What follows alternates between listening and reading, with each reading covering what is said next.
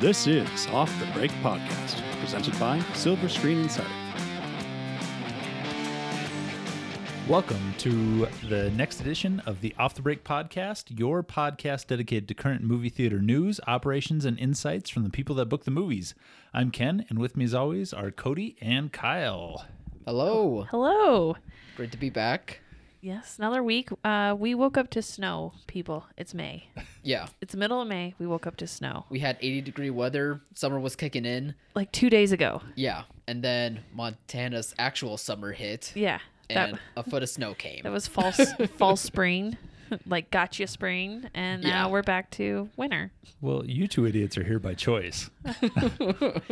I met somebody and got stuck here. I think you're the one that's here by choice. I got roots, baby. God, this isn't the first time it snowed in May, and it won't be the last. No. It won't be the last time it snows this year, to be honest. We're Right. complaining about it. We got at least one or two more of these in us. Just wait till 4th of July when everyone wants to be outside lighting Oh my fireworks, and then gosh. it snows. My first year out here, it snowed 18 inches on June 12th, which is my birthday. I Yeah. moved out here in March. In June, it snowed 18 inches. Yep. Poor so, guy. So I'm not new to this, but it doesn't make it hurt any less. Yeah, I was pretty disappointed. I think I'm just so ready to be out. I think it's being cooped up from the last year. Yeah. And this summer, it's just, I really want to be outside. I really want to be in the sunshine. And then it snows. And it's spring, and we're finally hitting like major releases. And Yeah, it's like things so are many good changing. things. And It's then the the movie snow. season. And then there's going to be the next Well, I mean, the that next virus is coming around too, apparently. Don't say that. too bad there's Don't not make it real. a major release this weekend because what else are you going to do? It's not enough snow to ski on. It's not enough snow to sled on, but it's just enough snow to make the roads icy. So just go to the movie theater. Sounds perfect to me. Yeah.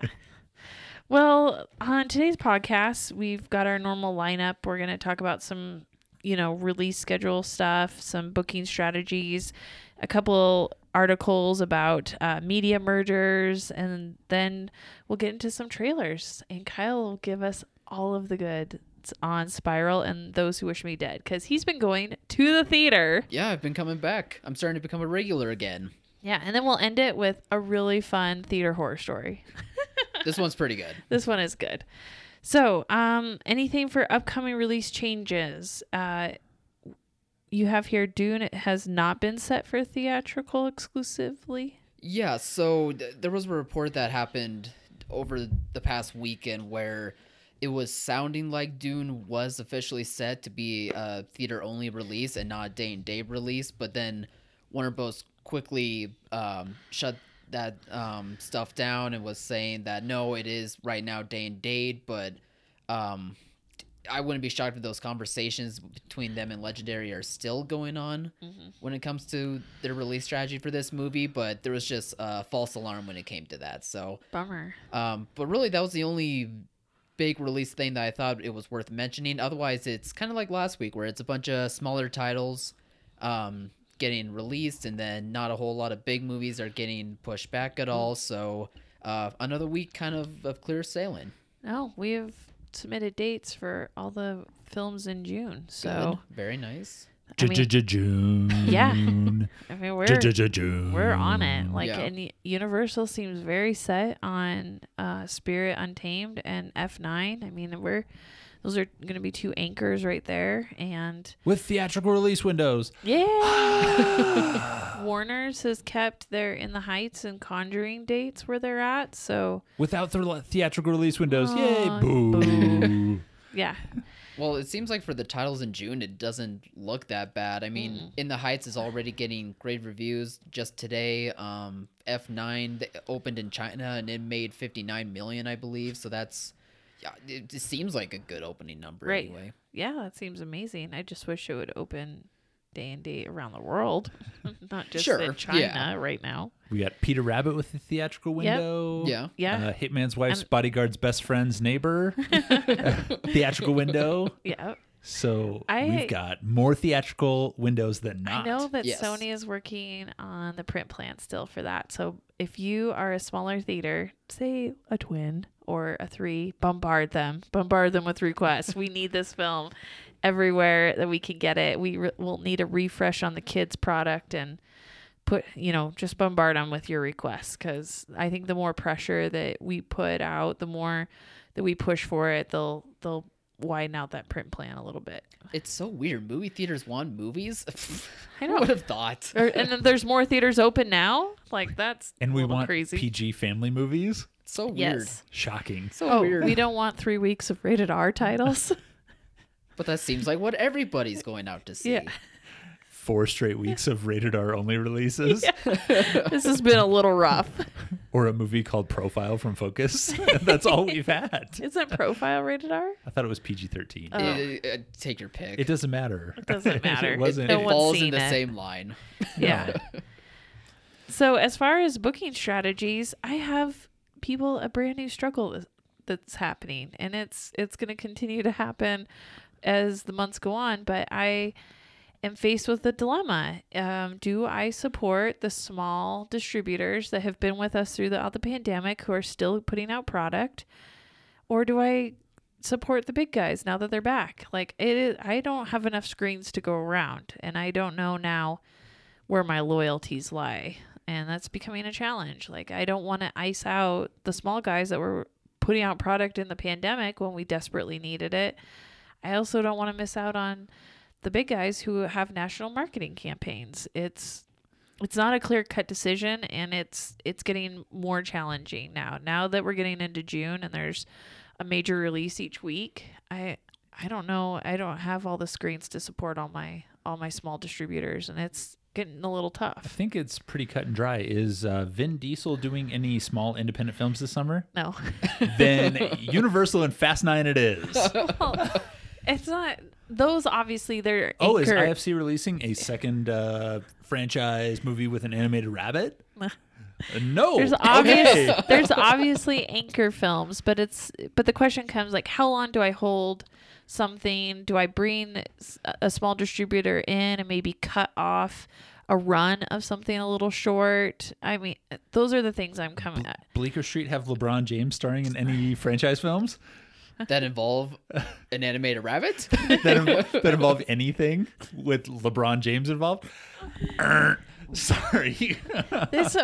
This industry is built on relationships, though, and those guys were It there is, with yeah. us, and I don't want to cut that off, and I don't want to turn around and be like, well, thanks, but no thanks. Oh, relationships. Would you rather be in a relationship with some actress with an accent you've never heard of, or Scarlett Johansson? Ding, ding, ding. We have a winner. I mean, another thing to keep in mind, too, is that these smaller titles also most likely are going day and date as well. Like, a lot of them do Yeah, have but the some big ones really are quick too, VOD. so- Well, I'm just saying, like, it's all going to be in the same boat no matter Right. what. It's not like you have to choose sides. They're all doing the same thing anyway. Just one of them happens to have, bigger marketing teams, bigger names have attached to them, marketing more animation, Not bigger ones. They actually exist. have actual marketing. Fair I'm enough. just saying that I'm running into an issue where I want to support these guys. I want to find screens for them, and it's just becoming more difficult. And this is where the struggle as a buyer, you're trying not to put too much of your personal preference into things. And that's not just preference for what kind of movies you like. It's preference for relationships. And I try to be as fair as possible, and it's just getting hard. It's a cutthroat business, Cody. Yeah. I mean, If it was easy, everyone would do it. Someone's going to get hurt. That's why you're tough, and that's why you listen to this podcast. yeah. I'm so tough.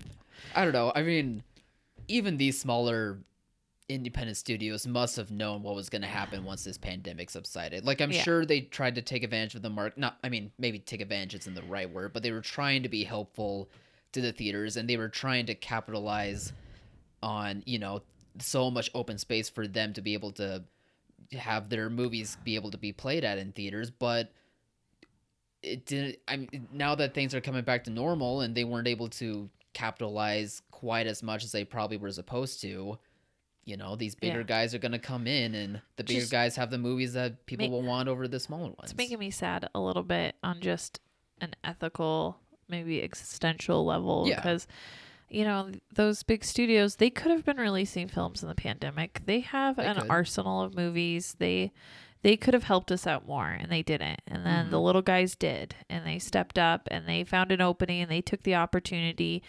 And now that we're back, it's just, who do I want to reward more? I really want to reward the little guys for their loyalty and their help and their support. But I want to punish the big guys a little bit for kind of giving us the cold shoulder and abandoning us on the release schedule. But at the same time, I always got to do what's best for the client. I always got to do what will fill the butts and seats, what will put people in that theater. I'm just like to talk out the internal struggle I have sometimes with that, because it is Sure. an industry based on relationships and loyalty, and I think that that's what makes our industry unique, and that's one of the parts I really like about it, is that we are kind of a small knit community. You talk to the same people, and they may move around, but those relationships stay. And I'm just having a hard time because I can't support them like as much as I would want to. Business is founded on relationships, but it's always tough when the business affects a relationship. Yeah. And I'm I'm not worried that that's going to happen, is that I'm going to lose friendships, or I'm not worried about that. It's just, I can see it on the horizon. I can see it coming, where I'm going to have to tell somebody no, and I can't accommodate you, and I can't do it this time, maybe next time. And those are just not fun, especially when they've been supportive of us. So things are returning to normal. Yeah. Oh, great. The I moral forgot of the the story fun is normal. I don't want that normal back. the moral of the story is Fast 9 releases June 25th. Yeah. Okay. So anyways, that's what is on the horizon for my booking strategies. Otherwise, it's just booking the anchor movies through the end of the month, and then taking a look at the next month and the next month, and just getting our plans in order. It's really, really up to us. Now that we got to explore this topic a little bit more, and I've got to do some more research on it and talk to some more people. But on the drive-in side, there's kind of a shift happening, a strategy shift, and I don't know where it's going or where things are gonna fall, but I think that there's been this old school kind of booking of classics in the drive-in. They were always cheaper, they were easy to get, and it was kind of lent itself to the experience, the old school experience of going to a drive-in. And you could schedule a whole summer out before you even opened, and it was done. And right. But now that we've had a year where a lot of those movies that you would have played during that time got overplayed in the summer, and indoors are opening back up, is that the strategy to do? Should we continue on with that? Because a lot of those films historically have always been kind of DVD, and you had to rent them or own them. And so there was still a little bit of a market for that. But now they're such low-hanging fruit. They are on every streaming service that you can imagine. They were like the first things on the streaming service. And with that being free and so easily available, is that going to have the same draw as it used to? Is nostalgia going to win out on these experiences, or are they going to have to go first run new content? And does the new content bring in the people, as much as the old stuff? It's kind of a weird transition, and I'm not sure where it's going or what's working. And that's something, I want to reach out to more drive-ins and kind of find out what they're seeing. I feel like this year is going to be very experimental.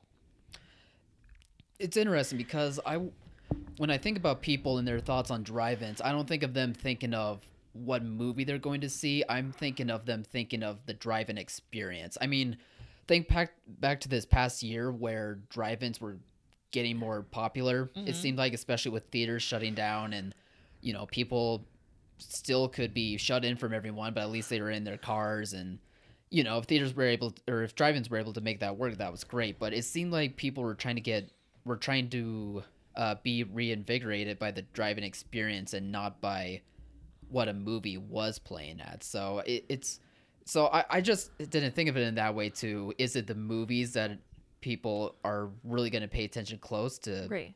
go and see, or is it going to be them just wanting that experience of I think the drive-in? I think traditionally it was aesthetic. just the experience, and that's why you got away with playing Twister and Sandlot and Bride and what is that, Princess Bride, and Sure, I think yeah. that's why you got away with that. Now some of that stuff you can't get anymore, but now that we've actually used that in that whole all last year, is that still the kind of is your experience going to be diminished if you go and you're like, oh, it's Jaws again? Like, is that a first time experience? Is that a one time experience, or is that or are they thinking, this is COVID safe, I really don't want to be around people anymore, I haven't been around it for the last year, I like to see Black Widow in the drive-in, I don't want to have to go indoors anymore. Yeah, and maybe just because they want that old-fashioned drive-in experience doesn't mean they want an old-fashioned movie to watch with Right. it. Like, they might still want,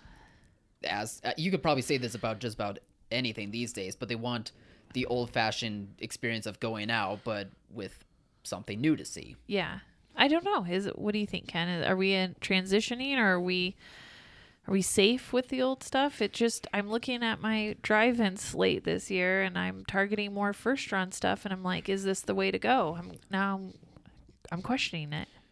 Well, until the CDC announced that there was an airborne virus, drive-ins were treated like the third string quarterback. Yeah, They they sat were. on the bench. They weren't even allowed to hold the clipboard. They were just kind of like, oh, yeah, that's great. They're open. But it wasn't ever a first thought in film companies' minds. And now they are the preferred venue in a lot of these locations, which is crazy to think after, middling for 2 decades, Yeah. maybe more. I mean, there were very few drive-ins left in the United States as Right. of 2019. Yeah. And now they've exploded. And after having a resurgence in 2020 by playing repertory titles and having DVD bookings and things like that, it's time to jump into the 21st century. Like it's time for them to not only sell the experience, but the films. Right. I'm trying to encourage all of my locations that are opening to get on the bandwagon here. Like if they can support new movies and create this buzz around new films and a drive-in experience, then you have 2 different audiences. Yep. No, your nostalgic folks do not want to see Quiet Place 2, but that doesn't mean you can't run it with Days of Freaking Thunder. Yeah. Okay, from Paramount. It doesn't mean you can't put something out there with it that will appeal to both audiences. That's a good way, And you have strategy, a if good you way to go. have to. I mean, Yeah. there's going to be times where we have Black Widow and Cruella, and there's going to be times where we have 2 Sonys, 2 Universals. I mean, Spirit and Fast 9 is one of those that we're targeting Right. on a grand scale. For 4th of July weekend, Yeah. that's kind of, I'm you looking can't do at that. too much better than that without Tom Cruise and an F9 fighter jet. Right. Damn you, Paramount, moving that back. So close, so You close. can't do Yeah. much better than that. But Yeah. you have to create multiple experiences for multiple people. It has to be for families. It has to be for couples. It has to be for people who are nostalgic. I bought a Tasty Freeze here back in 1947. Right. Like you have to hit all of these different levels. Yeah. But the easiest way to do that is to get new films on the screen and then use the other aspects of your drive-in, whether it's the concessions, whether it's the pre-show entertainment, whatever it is, to create the other experiences. But you have to promote the films. The Jaws is only going to work so many times. Back to the Future is only going to work so many times, and we may have hit that high watermark for those films. That's what I was kind of worried about. I think also the drive-ins only ever had competition from indoors. It was indoors and drive-ins. That's where you could see movies. Yeah. Now with technology the way it is and as accessible as it is, we saw during the pandemic this proliferation. Oh my God, I cannot talk. Proliferation. Easy for you to say. Thank you, Kyle. Yeah. Of Proliferation. yes, thanks guys. Of these pop-up kind of fake drive-ins where they just threw up a blow-up screen and a DVD player and charged people to come out to a cow pasture. I mean, it kind of, I think, diluted the experience of what an authentic, real, traditional drive-in is. And so I'm wondering that now, having seen how easy it is, how that technology has made it accessible, and how there's a lot of shysters out there just trying to get that, $10 a car Yeah. pricing out of it. If the authentic drive-ins don't transition away from DVD bookings, away from repertory bookings that anybody can get on a DVD, to first run bookings, it gives them a sense of exclusivity in their complex. That's true. Preach, girl, preach. Yeah. And so I'm weighing that now too. Like the more first runs we play, the more exclusive content we get, then that shows that this is a real drive-in. This is the experience you want. You don't want to go out, pay $10 for somebody's cow pasture. So I don't know. Maybe There's you don't. I don't. I don't love the smell of manure. Oh, that there's a town out in the Midwest that, people would totally do that for. And there was one here. Yeah. I'm talking about the one down the street. Yeah, that's true. A little hillbilly, somebody's I don't know, high school board. I'm gonna start a drive-in. Sure. Yeah. Great, thanks guys. Way to ruin it for everyone. Yeah, and then everybody's like, "This is so great. We're out in our cars." Yeah. Like you don't even know. We don't have a real drive-in here, but you do not know. Yeah, they think they know, but they don't know. Well, So. it devalues the whole industry. And It if does. you're an indoor theater and you couldn't care less about drive-ins, every person that's willing to go to that DVD drive-in who doesn't license through a film buyer, through the film companies, devalues your product as well. Yeah. And every one of those person there that's willing to buy a ticket to Back to the Future is not buying a ticket to Fast 9. Right. They're doing that and they're skipping over you. Yeah. And now not only are you competing with other indoor theaters, streaming services, now you're competing with somebody's field. Yeah. With your neighbor in his field. Yeah. Those are just a couple things that have been weighing on my mind as I'm looking, at this summer now. Now that we're starting to get into product post Memorial Day weekend, we're looking at 4th of July, and then we've got Labor Day. And what do we do in between those big holiday weekends? What am I targeting? What's coming out? Do I do the traditional repertory stuff that I've kind of done in the past? Do I do sub-run? There's not really even sub-run stuff. That's another crazy thing, because there's no product that really came out before. Sub-run was product from, like 6 to 8 weeks previously. But if there was no product or it's not good and it doesn't have any value in it because of streaming, what do you don't want to bring in, Well, I don't know. your $50 million films from the last 8 months Yeah. are Tenet, Yeah. Croods, Wonder Woman Did with it even get there? Christmas. Did it I don't make think it? it got Yeah. there. Tom and Jerry, Araya. Raya, Maybe Godzilla. Raya. Yeah. Maybe Mortal Kombat is almost there. Yeah, but I mean, it's like 5 titles. I mean, we're used to having 3 every month. Yeah. Yeah. I mean, a bad No. opening was like Angel Has Fallen at 40 million. Maybe that's kind of what's really prompted my thinking, is that I don't have move over titles. I don't have stuff that's a little bit old but still has some meat on the bone. It's either brand new or very old repertory. It's just there's not a lot in between, and so now it's getting me thinking, like, which way do I go? What do I support? What will feed that? And it's just so unique to the drive-in, because the drive-in is such an experience versus an indoor. And It's such an experience. You have Yep. one showtime or you have a double feature showtime. yeah, that takes you so late into the night. Yeah, you have, and it depends. I'm learning this too. It depends on what side of a time zone you're on. Yeah. If you're in Connecticut, you have nailed it as far as time zone works. If you're in Michigan, your first show might not, or your beginning show might not be able to start until 9:45 in the middle of the summer. I mean, you're talking about people on the East Coast watching a Lakers tip off. Yeah. And they have to pay for it and leave their house. So it's a tough sell, and it's really geographically dependent. And Right, because there's seasons up obviously in the north. We can't have a drive-in when there's like 3 inches of snow on the ground in May. Well, I've actually spent a lot of time with people all over the country talking about drive-ins, and the seasons, you think there would be some more leeway, but if it's 0 degrees in the Northeast, nobody's going to a drive-in. But if it's 50 degrees in Texas, no one's going to a drive-in either. That's true. They don't operate. It's weird any to think about. They don't operate any differently. People will sit through a rainstorm if it's nice, or they want to Right. get out to the movie. But If it's cold, it's cold, man. Yeah. They're not going out at all. Oh my gosh, what I wouldn't give for 50 degrees today. Yeah. It's like so icy out there. I don't think we got above 35 I don't today. think No, so. no, It's been definitely cold. not. I had to turn on my under desk heater. It's so sad. Yeah, but you do that every day anyway. Not every. I haven't been. It's been 80. I've haven't. actually not I been haven't. turning I it don't on, bel- Kyle. I don't buy it. I don't believe it. Kyle. Speaking of things heating up, Yeah. Kyle had some reviews. Yeah, let's get into your reviews, Kyle. Oh, before we do, real quick, I have not heard anything about SVOG. I missed the NATO webinar. I'm not sure what the update is. If anybody has gotten a communication from SBA regarding when they can get their grant, send us an email. Let us know.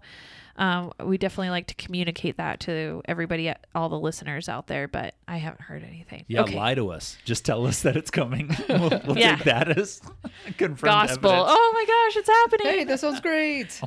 No follow-up questions.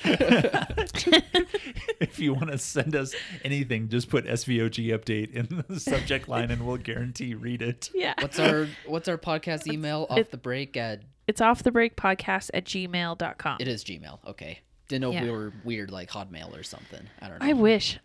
I would love to have a Hotmail. Oh. Why are you like, you I can't don't get know. them anymore? I mean, they're a rare commodity. I know. I am so proud of my Hotmail email address now. Just join Gmail like the I'm- rest of the world. I do have a Gmail, but I have a secret Hotmail It doesn't account. really matter. Maybe I'm just a snob. You are being a snob. Gosh. On the Call me poor out. Hotmails.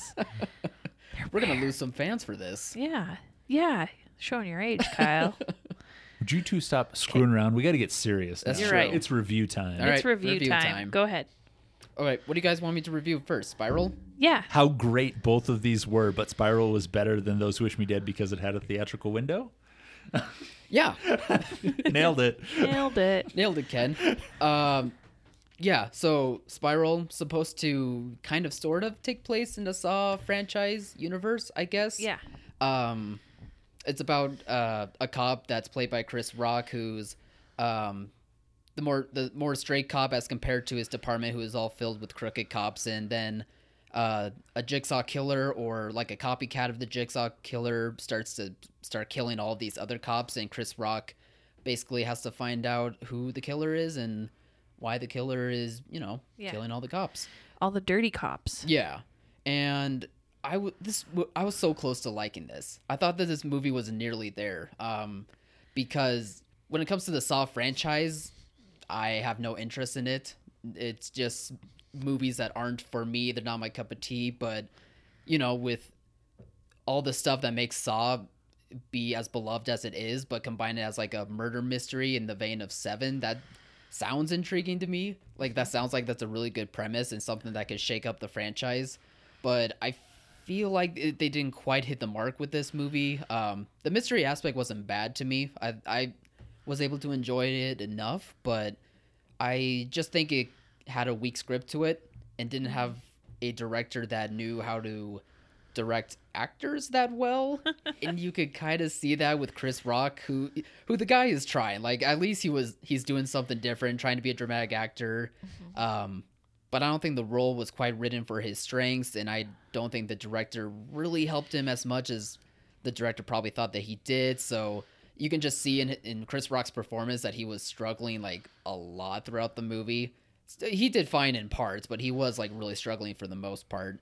And then the script, it's a bit basic. I mean, it's very weak dialogue. There's a lot of cheesy one-liners from other, detective stories that we've seen before.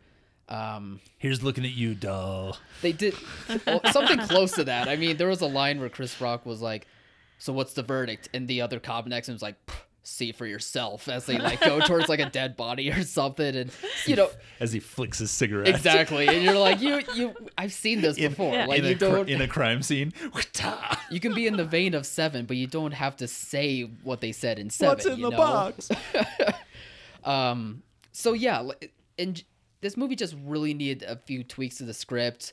Maybe give them a director that is better suited for helping actors out a bit better, and then you really could have had a good movie with this. But I think whether you're a Saw fan or not, I don't think people are really going to be enjoying this one very much. No, I think we saw that in the grosses. Yeah. I was actually kind of disappointed because I was really kind of high on this movie. I thought that Yeah, it me too. was going to be a shakeup of the Saw. I thought it was kind of a bit of Saw in appearance, but not really. Yeah. And maybe like a facade of Saw on it. Just Facade. a facade. Pun intended. Yes, nailed it. And I'm wondering if, obviously it has all those weaknesses you just stated, but is it timing too with all the political stuff going on with cops right now? Do you think that maybe turned off some of the audience?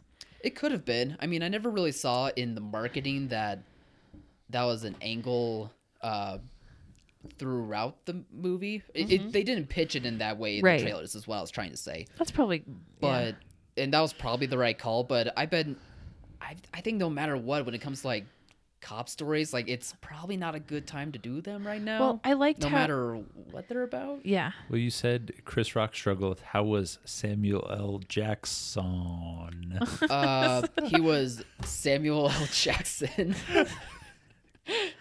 as the role of dad.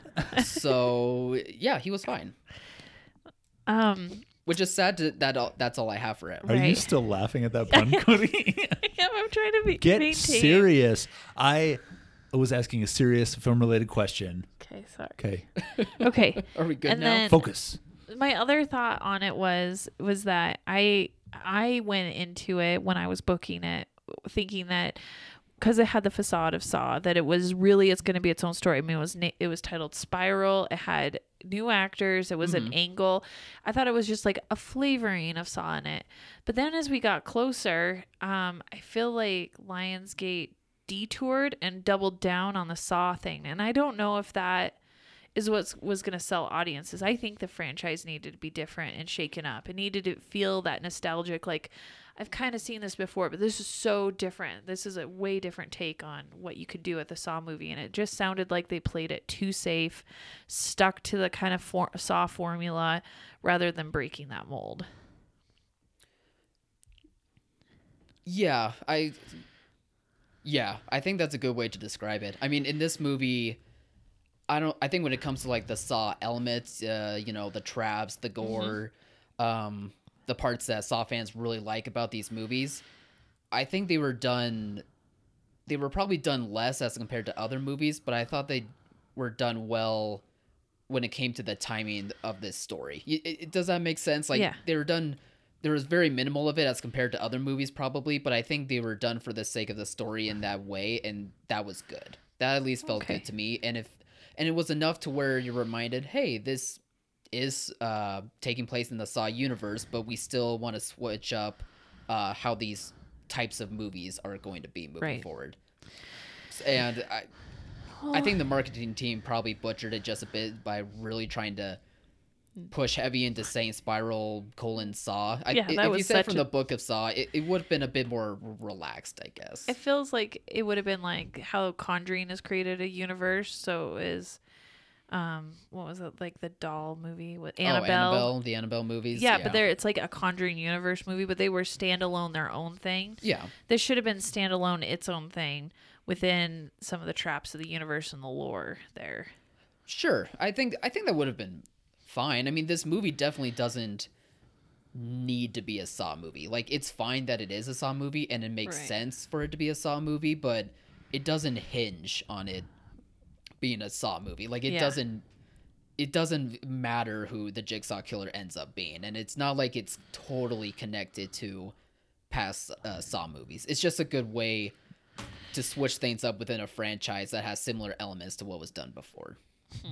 Well, we can agree that the strength in the first one and the first two was the writing and the surprises. Like, that was the difference between this and any other horror movie. Like, it was different enough that it was special enough in the script. Sure. And it sounded like this got close but didn't have all the personifications of a Saw film. I just think what hurts it as well is that there's 8 of these movies. This is the 9th movie. I think Right. no matter what, I bet you if this was like the 5th or 6th movie, this could have been This could have been better Shut your even mouth. with the F9. Shut your mouth. We have F9. F9 coming out. I think Which is the It does 10th. not make it stale at all in a No. series. No, Vin honestly, Diesel is not older than crap. F9 is a different exception because starting with the fourth movie, they got better. But here, there's just been so many of these Saw movies, and they each probably got worse and worse. Maybe with the Yeah. exception of like one random one or something. But Yeah.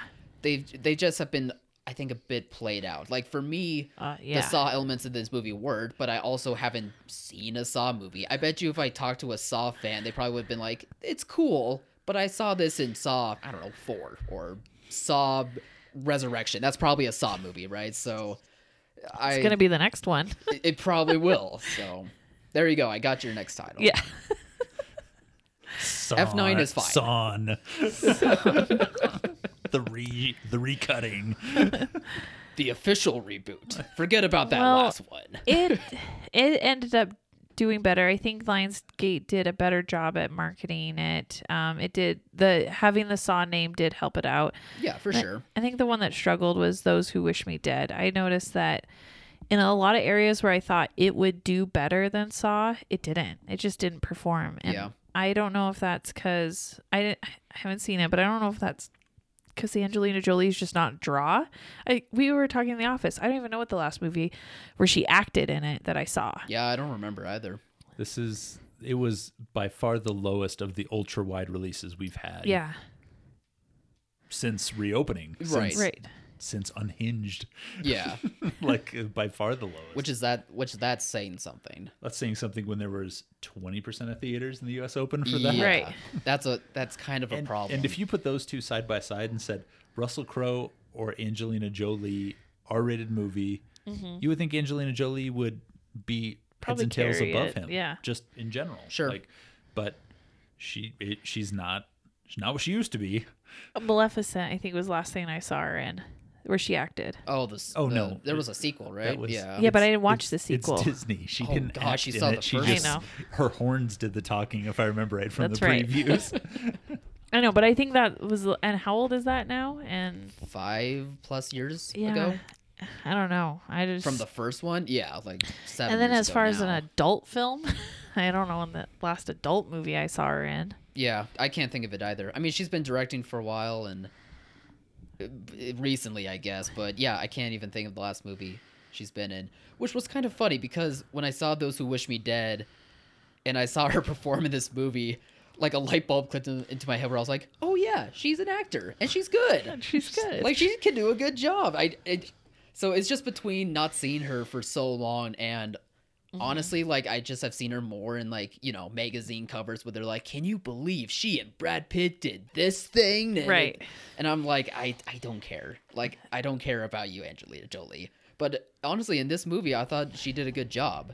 How was the movie? Like besides that, I did talk to one of the clients that is a firefighter, and they said they did a pretty good job of trying to recreate what the intensity of a fire is like. Yeah. Of course, they like go crazy in some scenes, like Hollywood crazy, where he's like, you wouldn't be able to get that close to the fire. You would melt your face off. Yeah.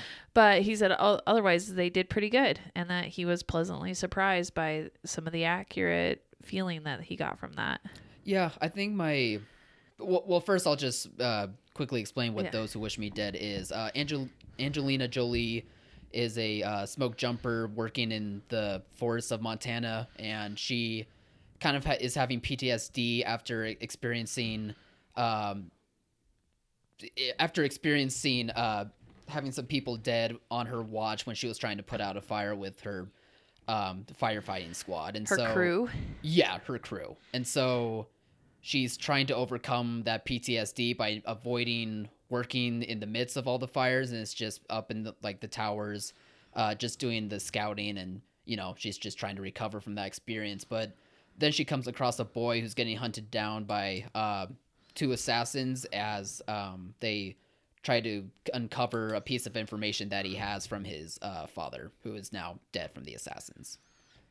Oh, so she has to protect and save this little boy who's being chased by assassins, Yep. and the assassins start a wildfire, correct? To flush him out. Yeah, so she's getting chased by those two, and there's a a forest fire in the midst of everything. Yeah. And honestly, by that description, I kind of get why people didn't go see this movie. I mean, it is a good movie. I enjoyed it, but I just think it's kind of what we've been saying on repeat, that these R-rated titles with dark subject matter, kind of like this, it's not appealing to people. And I think when they saw the trailers, they probably thought that it looked like a good movie. They just didn't feel the need to really go out Right. and see it. And with it being on HBO Max, anybody that really wanted to but didn't want to spend the money on the theatrical experience probably watched it. This might have been. Yeah. I felt like this one, maybe a little, not Spiral because it was theater exclusive, but Those Who Wish Me Dead suffered from the day and dating. The grossest suffered from it. Yeah. It was not high on people's priority list, and therefore it kind of teetered on that line of like, well, it's just kind of easier to stay home and watch it on HBO Max for free than it is. I do wonder. go. I do wonder what the HBO Max numbers are for this. I almost wonder if they are like the lowest for a new release from Warner Bros. Like the general interest in this movie just wasn't there. I almost wonder, which is kind of interesting because the writer and director of this movie is Taylor Sheridan, who is the creator of the show Yellowstone, which is like one of the big shows around right now. And Hell or High Water and Wind River, Which are and great movies. Yeah. Like I love this guy's work. Still need to see his show though, but I thought that could at least get some people's interest to the theater and get a better turnout. Not a huge turnout, but a better turnout than what we saw for theaters. But after seeing the results from this, I almost wonder if, even though this is from the creator of Yellowstone, I wonder if people still didn't really bother to see this on streaming either. And it's not a bad movie. I mean, Right. I liked his directing of, all of the firefighting stuff, the forest fires, the action, the more intense scenes between characters. Like, the directing on it was good, but when it came to Sheridan's writing, and he's a really good writer, I felt like this was probably his weakest outing. And funny enough, Jolie and the young boy, I'm spaced on his name now, they both do a really good job as like the main leads, but somehow this movie keeps avoiding them from being the leads. They always keep going back to side characters to keep the movie to have the movie keep going forward and to kind of give them a bit more characterization to them, which is fine, but I think it was costly to those main characters as well. So anyway, it's not a perfect movie, but I did think it was good, and I thought it would have a better turnout. But seeing what the type of movie it is and seeing the results, it doesn't surprise me all that much. I was a little disappointed when I saw the grosses. Yeah, I as was had I. expected to hold it 3, maybe 4 weeks, and I don't know if I can hold it past 2 we now. can barely hold it 2 weeks. Yeah. Yeah. I mean, it was rough. I had some pretty low openings in Western states. I thought that it would play better in Western states than it did, and that was like, I can see East Coast, like the New England area being like, we don't have real forests here. Like, why would I care about forest fires? Like, it's just Yeah. subject matter doesn't always translate across the country. Totally. Anywhere with palm trees. But yeah, yeah. What do they care? Like, it just, I don't know. I was a little disappointed, but that's okay. We're moving on. It's about momentum at this point, right? Yeah, exactly. So what do we got? So that, yeah, you had a couple of films. Are you going to see anything this week? Are you going to go see Dream Horse or Finding You? Horse Dreams. I've Horse- already seen Dream I Horse. just think Horse Dreams is something else. I don't know if you want to see that. We're not going to get into what it could be. Yeah. I've already seen... Focus. Okay, Cody. sorry. Focus. Focus. I don't know. If there's something new, I'll go try and check it out. But I might just be getting prepared for A Quiet Place 2 and Cruella at this point. Yeah. Save your money. Go see those. Sure. All right. So we have in the news, the big news this week was Warner Media is merging with Discovery to kind of form this new media company. So AT&T is divesting itself of Warner Brothers, the film studio, the TV part of it, all the media part, and they've entered into a partnership with Discovery Networks to create this new media company. And there's been a lot kind of speculated and written about it, and I'm sure that we'll have a firmer understanding of what this means moving forward. My initial reaction is kind of like they're becoming another corporation, so I don't think that that's going to change corporate structure or policy at the studio too much. I think it might be good for Warner Brothers, the film studio, moving forward, because I think that AT&T didn't know how to treat it very well, didn't understand Hollywood, didn't understand that we're a business of relationships, and even on the booking level, that holds true. I can't even imagine how much more important that is on the creative side of things. And they just kind of came in and bulldozed a lot of that, and almost, I feel, sullied a huge historic studio that was always a really good partner.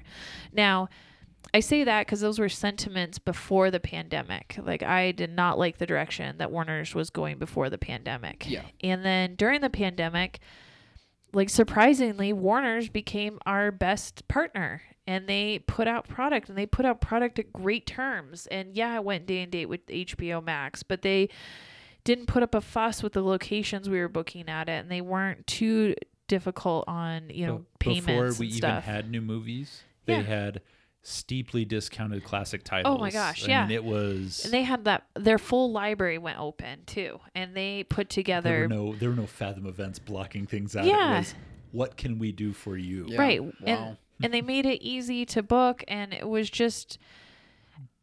Before that had happened, though, they had laid off quite a few people, and we were wondering, like, are these people that we're working with every day going to survive, and what's this meaning, and what are they going to do with the content, because they had really, like, cut a lot of stuff, and then they stepped up in the pandemic. So now I'm kind of sitting here going, well, I don't know what's going to happen to them. Is Discovery going to they were on a better path treating theaters as partners. Is Discovery going to continue that? I think my hope is that, because it becomes more of a media company, that more traditional, like, Hollywood relationship thing that will continue on this way, because it's not going to happen for a while. We're going to be a year in. But you know what this means, right? What? Warner Brothers, Discovery, we are going to get Deadliest Catch, the movie, guys. Ooh. It's going to be rated NC-17 just for language. I'm all Oh, in. yeah. I'm in. They'll add beeps in for the non-swear words because it will be so aggressive. They'll have as to far do. as the language goes. I'm so excited. They would have to do screenings of just explicit and non-explicit. Yeah, we're gonna Beeps or no beeps. We're only bleeping half of the swear words, and that gets us to an R. Yeah. Yeah. Yeah. Oh my gosh. That might open up a lot of fun possibilities on that front with Possible. content. Property Brothers, possible. the movie. I'm already crowdfunding this thing. I've been doing it for 12 years. It's finally happening. Yeah. If I'm getting this correct, so AT&T still owns Warner Media and Warner Bros. Yeah, and those they're things. gonna own 70% of this new company. So They're they're right. not getting rid of their asset. They're not like, goodbye, Warner Discovery Brothers. isn't the ones that are now owning Warner Right. Media. They'll Gotcha. own a portion of the new company, which will include Warner Media. Mm-hmm. And then what I think that does is they will control and take over the operations of this new company and navigate strategy and relationships, which is what AT&T did very poorly. Yes. And then AT&T will continue to use the streaming funnel and provide some more technology and things like that for this new company, and provide some of the backing of a bigger corporation. And that I think it's a good plan. My only reaction, though, was I felt kind of bad for is it Jason Kilar, the executive, because I had just over the Yes. weekend read this Wall Street Journal article about him, and it was this like expose, and it was talking about how he's like the maverick and coming in and breaking barriers because this system needed to be broken and restructured and all this stuff, and they were making him sound so good in this article, and I was like, I don't know if I like this guy. And then not like a couple days later, it was announced that he was out and they were going to form this new company, and I couldn't help but to be like, ha. Yeah, it was. I did not feel bad for that guy. Yeah, so they announced this merger, and then a report came right after that was saying that this guy is trying to negotiate negotiate his way out. And I Yeah. think he's trying to get a job at Netflix. I'm not sure. I could be wrong about that, but I think go to I read Netflix. that. You'll enjoy the the streaming platform that they have. Yeah. And I don't know. I know nothing about this guy, but Get Netflix out of would here, be. Jason Keister. yeah, I think Netflix would be a much better fit for him because It that's probably all would. streaming, and there's like no studio relationships there. Exactly. Yeah, definitely. And if you want something, you can just buy it. You don't even have to negotiate for it. Okay, Kyle, another thought. You know how we were talking about how The Meg from Warner Brothers was a very good shark movie in Yeah. recent years? They now have Discovery Shark Week footage to make a new shark movie. Yeah, I'm sold. This is Christmas. I haven't been this excited since the trailer. The trailer for The Marksman. Right. Like, I mean, you have to think conversations are being thought. I bet you like Discovery Plus and HBO Max even they're gonna be like, what can we do? Deadliest Catch Month or Shark Year or what can we do? Like the content between that and theaters, like it could have potential, I suppose. And I think the relationship aspect will be a lot better moving forward than what we've seen recently. if they can somehow combine Shark Week and Deadliest Catch into a feature-length film, my head will literally explode. Yeah, I could see that. Oh my If gosh. they say theatrical window, I'm done. just bury me. Yeah. I can die happy. All right, what else we have? Well, we have Amazon on the other side, maybe kind of sniffing around MGM to buy it. Now, MGM has kind of put a for sale sign on their studio. They do have United Artists distributing for them, but they Yeah. are their own entity. They pretty much just have all the James Bond films, although the family retains some rights to that. The estate retains some rights to that product, but I don't know. Is this good? I mean, I think you're just going to see a lot more things like this. I wouldn't be surprised if MGM gets sold to one of the streamers in the next one. I wouldn't really be surprised if Lionsgate gets sold. I know pre-pandemic Lionsgate was looking to cut costs and become more nimble so they could be sold. And now I'm not sure where they're at with that, but I wouldn't be surprised if they get picked up too.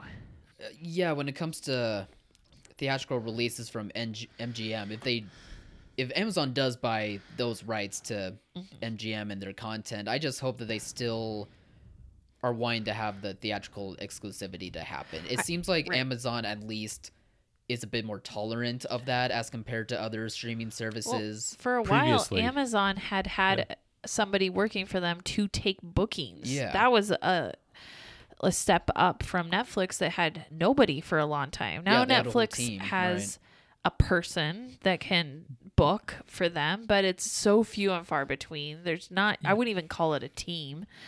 No, but Amazon gave us Sound of Metal, but they Yeah. didn't give us Coming to America. They didn't give Right. us Without Remorse. We're not getting Tomorrow War. Right. We're not getting whatever the other Mark Wahlberg. Yeah, not even hunk of in crap is. select theaters so they could qualify for anything. There's just nothing there. It's more of their artsy stuff that they're doing to the 3-week windows, which that does make me a bit nervous. Like if they're only doing it for the artsy stuff for awards, obviously, but not for blockbuster potential franchise level type movies like Tomorrow War or Coming to America 2, I guess could be another one as well in that category. It does make me pause and feel a bit concerned, but I don't know. I have to think that Amazon could see the James Bonds or like the following Creed movies, and if they acquire those, they would know that these we've seen before that they can have people in seats for theaters and that they would still want to maintain that. Maybe there could be so many levels to this deal. Maybe they purchase a studio. They still have United Artists distribute the new stuff, but they take the repertory catalog and that goes on Prime. And then they have a short window and then it's right to Prime and for some of that. Maybe we'll see it turn more into that, but you don't know. Yeah, we have no. It's all speculation. We will have no idea. And even if they did sign a deal, it still will be a while before we even know. We'll get Bond this year, and then yes. Daniel Craig's retired. We don't know if we're gonna get another Bond after that. It'll be up to There'll be another Bond. It'll be up to Amazon, I guess, to They'll have another Bond. decide. To be fair, it could literally be for the initials MGM. Jeff Bezos does not care about anything like normal people care about it. Yeah. No, It could be thinking about James Bond, but he's like, I just really want to own the letter M. Like, I would like to copyright the letter M, and this has 2 M's in it. There's no M. There's no M in my name, and I like the letter M. Jeffrey Bezos. Oh, there it is. Hi-oh. They were talking about that Amazon made the price for the studio may be like $9 billion, which was crazy and hard of. You're like, oh my gosh, that's so much money. But apparently Amazon had been spending that or more on their Which is a car payment for Jeff Yeah, Bezos. Yes. it's pocket change. It's pocket change. right. All So- for the letter M. So it's just, I think that's what's so crazy and eye opening about this is that these tech companies, the amount of money they have is so unfathomable. Yeah. Like, I think $9 billion for a historic studio is like the high water mark. And then you look at, you know, that's what Amazon has paid for basically to just have Prime content on Prime, and it's like nothing content. That this is like a slam dunk for them. This is like nothing. That their operating expenses are like $100 billion a He year. spent more money for his gardener's summer home than he's going to spend on MGM. Man, that's a good gig to have if the gardener can Yeah. have a summer home. Well, I mean, Jeff Bezos has 300 houses. Yeah. Like, that guy's busier than a one-legged man in an ass I think he lost. Even if this turns out to be just a waste of time and nothing comes from it, and it just was such a bad buy, I think it was still cheaper than his divorce. So he's probably up on that. Yeah, by 45 times. yeah, totally. Oh, Cody and I get divorced. We have to split the box of Oreos that we hide in the back of the fridge. it'll get nasty. It'll literally be fighting over crumbs All right. because we don't have anything else. All right, is it time for what are we gonna do? Trailers Trailer now? time. For Let's knock trailers? out these trailers. Yeah, Yeah. let's do it. We all haven't seen the Dear Evan Hansen trailer yet, so we'll talk about that next week. Yeah. But you can check it out on silverscreeninsider.com. But what we will talk about for trailers is Snake Eyes and Hotel Transylvania Transformania. Okay. Yeah. Can I talk about Snake Eyes first? Can I Yes. just Go Yeah, ahead. go Get ahead, into Ken. Snake Eyes. Okay. They've made 2 G.I. Joe movies, right? Yeah. That Yeah. we've seen. One with I think I've seen one them. with Channing Tatum, and Yep. then the other one with 30 seconds of Channing Tatum, and then Dwayne Johnson. Oh, right. Correct. They killed him in the first 30 Immediately. seconds. That's right. That's why I don't remember what I was like. I don't remember the second. So And it's so funny G.I. Joe because is- Tatum asked for that. He was like, I don't want to be in this. And they're like, all right, then we'll kill you. And he's like, perfect. I'll do 21 Jump Street now. Yeah. I'll do Magic Mike now. So we have those 2 movies, all right? Right. And those are big, dumb action movies, but you recognize elements of them. Do you? Well, I mean, I'm not familiar enough with G.I. Oh Joe. my God. I mean, you Well, no one's familiar with G.I. Joe. They were action figures in the 80s. even I grew up with some G.I. Joe action figures, and I didn't know what they were. Okay. Okay. But nobody has any point of reference on G.I. Joe, but you know there's a bad guy who's Irish, and and they blow up or they melt the Eiffel Tower, and then the president is not who he says he is. Yeah. And so you get like the action elements, and there's people Right. in it. This is a movie about a character that doesn't have a face in the first 2 movies because he wears a helmet. That's what makes him cool. Yeah. Yeah, but he's actually 2 different characters in these movies because he looks completely different in the first movie and the second movie. I don't even remember, so I have Oh, no I idea. do. Okay, I'll trust your judgment. He has 2 completely different costumes. He looks like What, you can't have a costume change? You can't be like, I feel like no, something you different. can if it's a slightly different change, like a red headband to a blue headband. But you can't go off the reservation and one guy looks like an alien and the other guy looks like a ninja. There's 2 very different people here.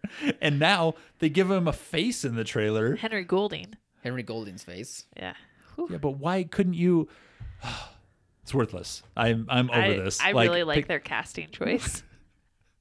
It looks cool. You like their He looks amazing. I'm actually amazing. I'm actually so excited for action movies. No, it would be if it was an action movie. This is It does look like an action movie. no. He looks like he does all of his own stunts too. Okay. Whew. They don't blow up shit. Okay. Not I don't in the need people- trailer. Yeah, I You don't don't need I to need blow up- hand you don't need- to hand combat. When you have It's- the surgical precision with it's that sword, you don't need to 2021. blow anything up like Tom a brute. Cruise mounted multiple IMAX cameras to a freaking fighter jet, and these guys are like, "Yeah, we're gonna do some hand-to-hand karate chopping. Get out of here." I liked it. Hotel Transylvania. Next. Okay. Moving on. I liked Henry Golding. I'm very excited about this one. We'll move on. Snake Eyes look cool to me. Yeah. Sign me up. Yep. It at least, I don't know, it at least looked different. It compared to some other generic action movies that have come and gone. So It looked like Sure. a PG Mortal Kombat. It looked terrible. Mortal Kombat was a PG Mortal Kombat. Yeah, it No, was. they ripped out the guy's spine. Yeah, for about half a I second. like how they split her in half with the saw hat. That part was cool. I don't even remember that. Kyle. It's his Yeah, I awesome just- hat, and he flings it, and then it hits the ground. It becomes like a Oh. table saw, and he just in a half. It was scary for Ken, but I enjoyed Sure, it. sure. But anyway, so Okay. 2 out of 3 of us liked it. It'll probably play well. Yeah. It'll be good.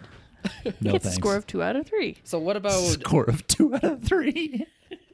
Hotel Transylvania 4? What do we think of that? I was not super excited for this. I was like, oh, not another one of these. And the premise at the beginning of the trailer where the son-in-law wants to be a monster, I'm just like, oh, are we really revisiting this like dynamic again?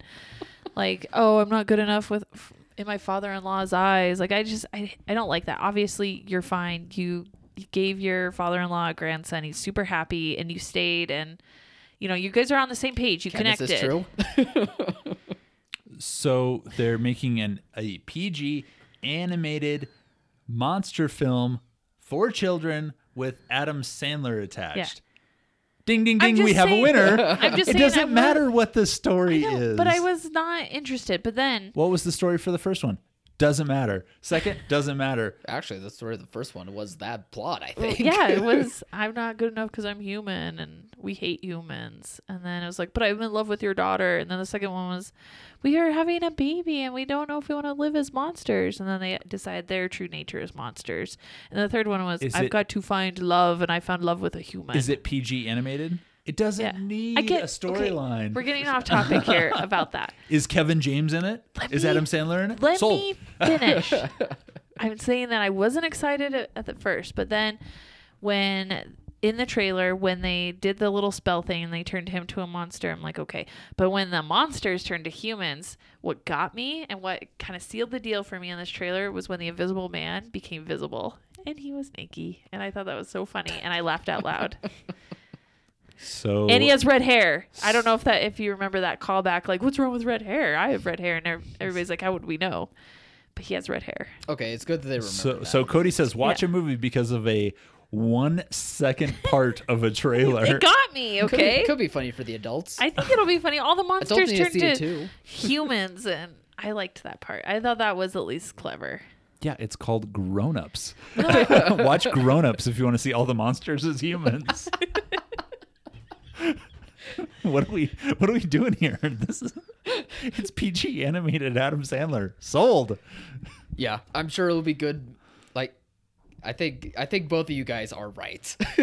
Like, for the business and for theaters to play an anime movie, yeah, this will probably do the trick. You know what they should have done? They just should have transitioned when they turned them into humans to the Grown Ups trailer and not said anything.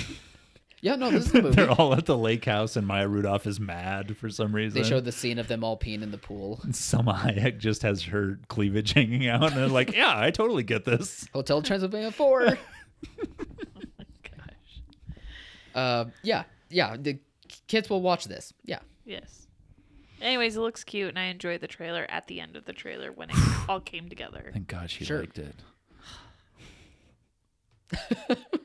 Just it took a Yes, wild folks. tangent. I had to wrangle you 100 back into my 100 million thought. $100 million. Here we come. God. Yes, folks, it is awkward in here. Okay. All right. So what's next? I hear Wait until I do my Invisible Man impression. Then it'll get real awkward. so we have another theater story, right? Speaking We of do. horrors, Yeah, speaking of horrors. So this came to us this last week from Mike, and it's to understand the premise of this story, you have to know that this is very old school. Like the projectors and stuff and the technology in this is old school, like in the 1970s. So silent films? No, not silent The films. poor guy is like, we get it. I know. But back then, Thanks for contributing. Mike, please send us some more of your old ass stories, apparently, like Cody said. Thanks for sending this by He telegraph. even says- Back when the dinosaurs walked the earth, yeah. Mike I worked just- in a movie theater. I just have in my mind what 35 millimeter projection was, and it was a big projector with platters sitting next to it. In this story, to understand it, this was before the platters came into being. So you had two projectors side by side, and it was kind of like where there was cues in the film, and you would have to switch the projector on for the next one, load up the first one, put with the reel, and then at the next cue, do the cue marks on it and stuff. So Mike is in the projection booth. He's training a new guy. Back before electricity was invented. No, I mean it wasn't quite the bulbs that they had back in the day that blew up, but it caught fire. But anyways, so he says He was putting bro cream in his hair and driving a Corvair. just know that there's two projectors side by side, no big platters. I don't even Right. know if you can picture this. I'd never But seen a flying machine. But I'm one of those geriatric millennials that I straddle the divide of 35 millimeter platters set up and new digital. So I Yeah. get this. Drink your Ovaltine, kids. Oh my God. Okay. So then I love this bit. Sorry. I just wanted to point out that this is back in the day. This is my back in the day. Cody said you're old, Mike, not us. It goes, in our booth alongside the second projector, there was a slide machine with which we would project things like starts Friday, concessions closing in 10 minutes, etc. on the screen. The switch that turned the machine on was right next to the projector number 2's motor switch. One night, I was training Jim, a new projectionist, in the fine art of changeovers. I had given him a very careful instruction on what to do. I was standing by projector number 1, watching for the cues. Jim had his hand on the 2 motor switch, ready to start the 2 projector at the appropriate moment. The first cue flashed on the screen. Jim flipped the switch, and nothing happened. I might have to have Ken read the rest, because I am terrible. I will start laughing. What's going on, Jim? What could happen? The motor didn't start. I was panicking and thinking maybe we'd blown a fuse. And after a couple of seconds, Jim realized he had turned on the slide machine by mistake. He got the movie going again with only a couple of seconds interruption. I thought everything was fine at that point. All of a sudden, I realized the audience was going crazy with laughter. The floor was absolutely vibrating from people stomping their feet. We weren't playing a comedy, and a miscue isn't that funny, I thought. Unbeknownst to me, Jim had neglected to turn off the slide projector. At that moment, the theater owner came bursting into the room, yelling, "Turn off that goddamn slide." It was then I looked at the screen. There was a romantic scene happening in the movie, and just so happened that the slide we were projecting was coming soon. Oh my God, I was taking that out. Oh. Just the most gosh. perfect of perfect timings, all with Mike a happy accident. worked at a XXX cinema. Yeah. Oh, the 70s were a little crazier than I thought they were. They're a little free flowing with what kind of films they put in there. I wonder if that Jim guy was like, "I'm so sorry," or if he was busting a gut too. Oh my No, God. this was back in the day where everybody was apologetic and super nice. Right. And they So probably he was embarrassed. He's probably still embarrassed. Yeah. He read this story out loud, and Jim's hair probably stood up on the back of his neck. Somewhere and he he's didn't like- submit the story. He's just remembering the flashbacks. He's cringes. gosh. He's I like, ju- oh my God. I just Remember when that imagine them happened? smoking up in the booth and then having that play down there. Oh my God. Smoking in the Yeah. booth. It's the 70s. Of course, they were probably smoking in the booth. They were Yeah. probably smoking in the theater. No, it was the projectors. They did that. Yeah. I like that we're getting these though. Like we want to keep Oh hearing my these gosh. stories too. Coming soon. I first read this in the email and I just died laughing in my office. And I was like, I don't know if I'm going to get through this on the podcast reading this. You made it through. Barely. Ish. Ish. I'm going to have to defer to you gentlemen from now on because I have a bad problem of like when Ken and I are looking at memes and we read green text, funny stories and stuff, I can't do it without laughing. I just get so excited. Are you one of those people that tells the joke, but they're laughing as they tell the joke? Yeah. No. Before she gets to the punchline, she bursts out laughing about how funny it is. This is the same woman who has trained our children to not laugh at the particularly funny video on America's Funniest Home Videos. They laugh at the idea that a funny video is about to come on. By the time the video comes on and the guy gets hit in the nuts by the wiffle ball, they're already rolling on the floor laughing. Not having seen the guy get hit in the nuts. Yeah, they just missed it. They just hear the crazy sound effect like, oh my God, he got hit. I heard it. Like that was just another great joke to follow up the previous joke. Yeah. Except it was the punchline. No, they're the people that never moved on from like the Mel Brooks movies where it's like, oh my God, the pocket square moved. I have to laugh at that.